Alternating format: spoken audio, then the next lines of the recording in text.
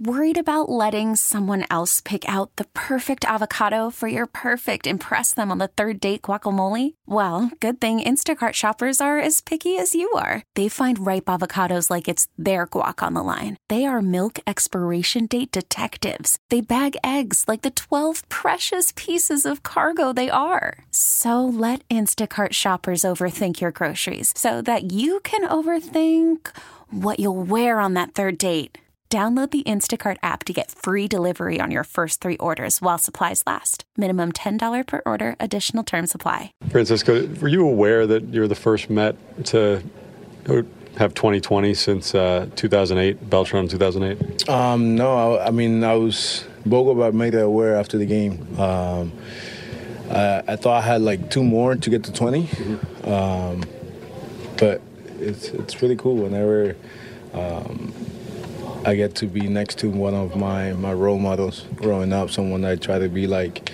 It's special for sure. So I'm blessed to be in this position. I know that so much focus just in general in the game today is on strictly offense, but you've always taken a lot of pride in the game in its totality. So, obviously you put a lot into your defense, but to have that base running too, just, how much, I guess, focus do you put into that area of your game? A lot. 95% of it goes to Kirby.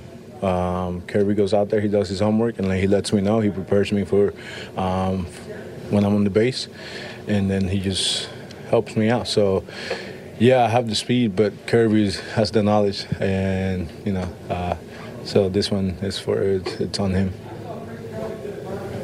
When you talk about what the stolen base has come kind of back into the game, Mm-hmm. have you felt that, and have you felt that there's been an advantage for guys that can steal bases like yourself to kind of pile some on? I mean, the best teams this year are the ones that are running the bases the right way.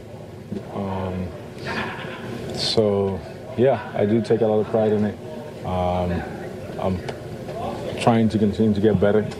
I want to go first to third more. I want to go second to home more. Get better at cutting the bases and continue to steal bases, create something, make something happen. I liked my stolen base today. However, I did like when the catcher missed the ball and I was ready to go. And then when I was in second base, he went to block the baseball on a curveball, and I took off. That's something that Joey told me before that I had to get better, and something that Herb emphasized, to pay attention to the loop of the ball and to anticipate a ball in the dirt. So, this is a work in progress, but I owe it to them. At this stage of the season, it could be easy to kind of go through the motions. I'm not going through emotions no matter what. As a professional baseball player, I got to go out there, give it my best, day in and day out. I owe it to the fans, I owe it to my teammates, I owe it to this organization, and I owe it to myself. So I will go every day and give everything I got, no matter what. How important is it that you guys do stay competitive through the rest of the season and stay engaged? I mean, there's always a reason to play the game, whether it's to be better, whether it's to be in the playoffs, whether it's for your numbers, whether it's for that young kid that was saved money to come watch you play. There's always a reason to play the game. So no matter what, you got to go out there and give it everything you got.